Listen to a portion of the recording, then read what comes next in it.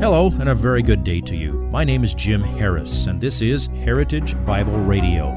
Heritage Bible Radio is an extension of Heritage Bible Church in Boise, where it's my joy to serve as the teaching pastor. Every day, we devote our radio time to studying a portion of the Word of God so you can know Him better through Jesus Christ and serve Him better through your local church. This week on Heritage Bible Radio, we begin the 13th chapter of the book of Mark. In the middle of Jesus' last week in Jerusalem, leading up to the crucifixion, Jesus takes a moment to pull back the veil into the future and teach his disciples about what is going to happen to the beautiful city of Jerusalem and the temple that stood there. We'll just get into the introduction in the first 4 verses this week, and for the sake of time, we're going to let Pastor Jim get right to it. Here is today's slice of the sermon entitled, "When Will These Things Be?" Now, first Jesus told them the temple's going to be destroyed. No question about what he meant by that. It happened exactly as he said in AD 70 when the Romans destroyed Jerusalem. The idea of the total destruction of the temple physically went even a step further than what he had said earlier that afternoon when he had told them in Matthew 23, he'd wept over the spiritual condition of Jerusalem, who kills the prophets and stones those who sent to her. I wanted to gather your children together the way a hen gathers her chicks under her wings, and you were unwilling. Matthew 23:38. Behold, your house is being left to you desolate.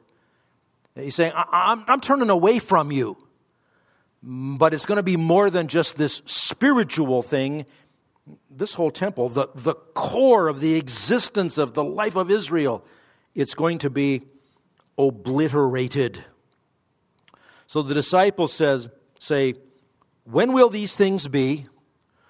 What will be the sign of your coming and of the end of the age? He was teaching them of the far-reaching significance of the rejection of the Messiah by the leaders of Israel, and they were starting to come on, to catch on. The question about the sign of your coming and the end of the age, they assumed that the destruction of the temple was going to be a prelude to the Messiah's return to consummate that age and to bring the kingdom to earth. Well, yeah, that's the way it happened. They just didn't know about a great big gap of time in between them. Jesus didn't deny a relationship between those two events. He just said, there's going to be a long time that you don't know about, that has to be fulfilled. Remember the thinking of the disciples. They supposed that the kingdom of God was going to come immediately. So, again, words mean things. When the disciples said, when will these things be? It was said in the context of their expectation that it's going to be somewhere in the range of between Imid and Itli. Immediately. So what did they mean by that question? They meant tomorrow? I mean, we thought it was going to be the day you came in. And then there was that clearing the temple thing. Hey, don't get me wrong, Jesus, we like those healings. That was cool. Hey, watching you slam dunk the Pharisees and the Sadducees and the Herodians and then that silly scribe. Oh, hey, we love that. But, okay, we've waited a couple days now. You mean it might be the next day? Maybe the Passover? Well, that's a cool idea. Yeah, okay, we could wait until then. Well, wait a minute. That's a Sabbath. Maybe Saturday, maybe the day after the Passover when the sun sets on Saturday. And surely you wouldn't make us wait all the way through the whole 7 days of the Feast of Unleavened Bread, would you? See, their mindset is immediately. And they're starting to catch on. Well, it didn't happen when he walked in on the donkey, when he rode in on the donkey, so when's this going to be? That's what prompted this sermon. Now, what were their expectations? This is interesting. I'm indebted to some people that have dug a whole lot deeper than I have and culled out the things that can give us a pretty good idea of what the Jews had in the time of Jesus as their expectation of the end times. But you can't fully understand the questions until you understand the mindset of the people who were asking the questions. They had this as yet limited understanding of what Jesus had taught. And they're putting together all their hopes, all their trust, mustering up their faith. They really want to follow him, and they're trying to put it together. Now, understand, too, not just their immediate expectations, but there's a broader expectation. The Jews of Jesus' day were tired of being under the domination of pagan oppressors. Since the deportation of the northern tribes, when the Assyrians came and took them in 722 BC, through the deportation of the southern tribes when they were taken by the Babylonians in 586 BC, and Israel's off in captivity for 70 years. Then some were allowed to return, or they were allowed to return. Some did return under Ezra and Nehemiah, and you've got the Old Testament closing with that in that era, the post-exilic era. But Israel was never fully independent after they were taken into captivity. It was a succession: Assyrians, Babylonians, Medo-Persians, eventually the Greeks, finally the Romans, who had controlled and possessed Israel. Now they were given a certain amount of autonomy. They had kind of this peaceful coexistence relationship with Rome. As long as the taxes flowed in properly, the Romans would kind of leave them alone to be on their own because they knew that it was a problem to mess with the Jews. But in their thinking, that was part of what they wanted about the kingdom. We're going to be free. We're not going to have anybody over us. And there were some among them in that day who had always so strongly seen themselves as being their own people. In their spirits, they never gave in to that concept of the foreign domination. As a matter of fact, there were some who lived in a political fantasy land in which they practiced spectacular collective denial of reality. On one of Jesus' earlier visits to the temple, some of the Jews had even said to him, and this is recorded in John 8:33, they said to him, "We are Abraham's offspring and have never yet been enslaved to anyone." Really? Ever read that Bible stuff? You ever heard of a place called Egypt? Or Syria, or Babylon, and who do you have to pay those odious taxes to? See, some of it, that was such a strong part of the mindset of many of them.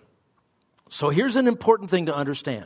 In the time of Jesus, they had a pretty well-defined system of beliefs about the predicted events that God had promised and how they were going to unfold. And as I said, I thank the Lord for those that have called out a lot of stuff beyond what I have done, but they've put together a list of 9 facets of, you might call it, Jewish eschatology in the time of Jesus. What was the Jews' mindset about the end times? What was yet to come? They knew about a Messiah, they knew about a kingdom, they knew about heaven. There were a lot of things. Well, here they are. I'll just give them to you in short order, and this will help you grasp it when we pick it up next time. Number 1, they believed that the coming of Messiah was going to happen, and they believed that it would be preceded by a terrible time of tribulation. Well, they thought they were living through that time of tribulation. Now, do you see a connection with what we know with further revelation? There is a terrible time, a very intense time of tribulation before the Messiah comes the second time. But understand, they had that mindset. Secondly, in the midst of that tumultuous tribulation, they believed that there would appear a forerunner who would be the herald of the Messiah, and he would come in an Elijah-like way. Wow, that's pretty good. Why, you'd think maybe they'd read Malachi, a couple of other books in the Old Testament. That's why so many people got so excited about John the Baptist. And you got to be able to sort out the relationship between John the Baptist and the promise of Elijah coming and then the kingdom not coming. That's a whole other issue. Another thing they believed was that the Messiah's appearance would come after the herald, as Jesus came after John the Baptist, and they believed that at that time he would establish his kingdom age of glory, and he would vindicate and set free Israel. Why? They supposed that the kingdom of God was going to come immediately. Number 4 in this list, they said there would be an alliance of many nations to fight against the Messiah. They believed, quite correctly, that when Messiah comes to set up his kingdom, that mankind would temporarily interrupt all their other warfare to unite to fight against the Messiah. Well, is that a correct biblical expectation? Yes. But they'd never read the book of Revelation. Why didn't they read the book of Revelation? It hadn't been written yet. They didn't know about the big interval while the king was away. Battle of Armageddon. They had a belief that fit that, but they didn't know the time. Number 5, the next event in their system of eschatology in Jesus' day is the destruction of those nations which fight against the Messiah. Hey, how does it go for the nations of the world at the Battle of Armageddon? They're slain by the sword that proceeds from his mouth. The blood flows throughout all of Israel. If you would like this message on compact disc, let me know and we'll send it to you. You'll receive the entire message, not just the portion on today's program. You can order by phone at 353-4036 or by writing to us at 7071 West Emerald, Boise, Idaho, 83704, or on the internet at hbc-boise.org. Heritage Bible Radio needs your prayers and your financial support. Once again, you can reach us online at hbc-boise.org or by telephone at 353-4036 or by writing to us at 7071 West Emerald, Boise, Idaho, 83704. And if you need a church home here in the Treasure Valley, I hope you'll visit us any Sunday at 7071 West Emerald. For Heritage Bible Radio, I'm Jim Harris. See you next time. Bye-bye.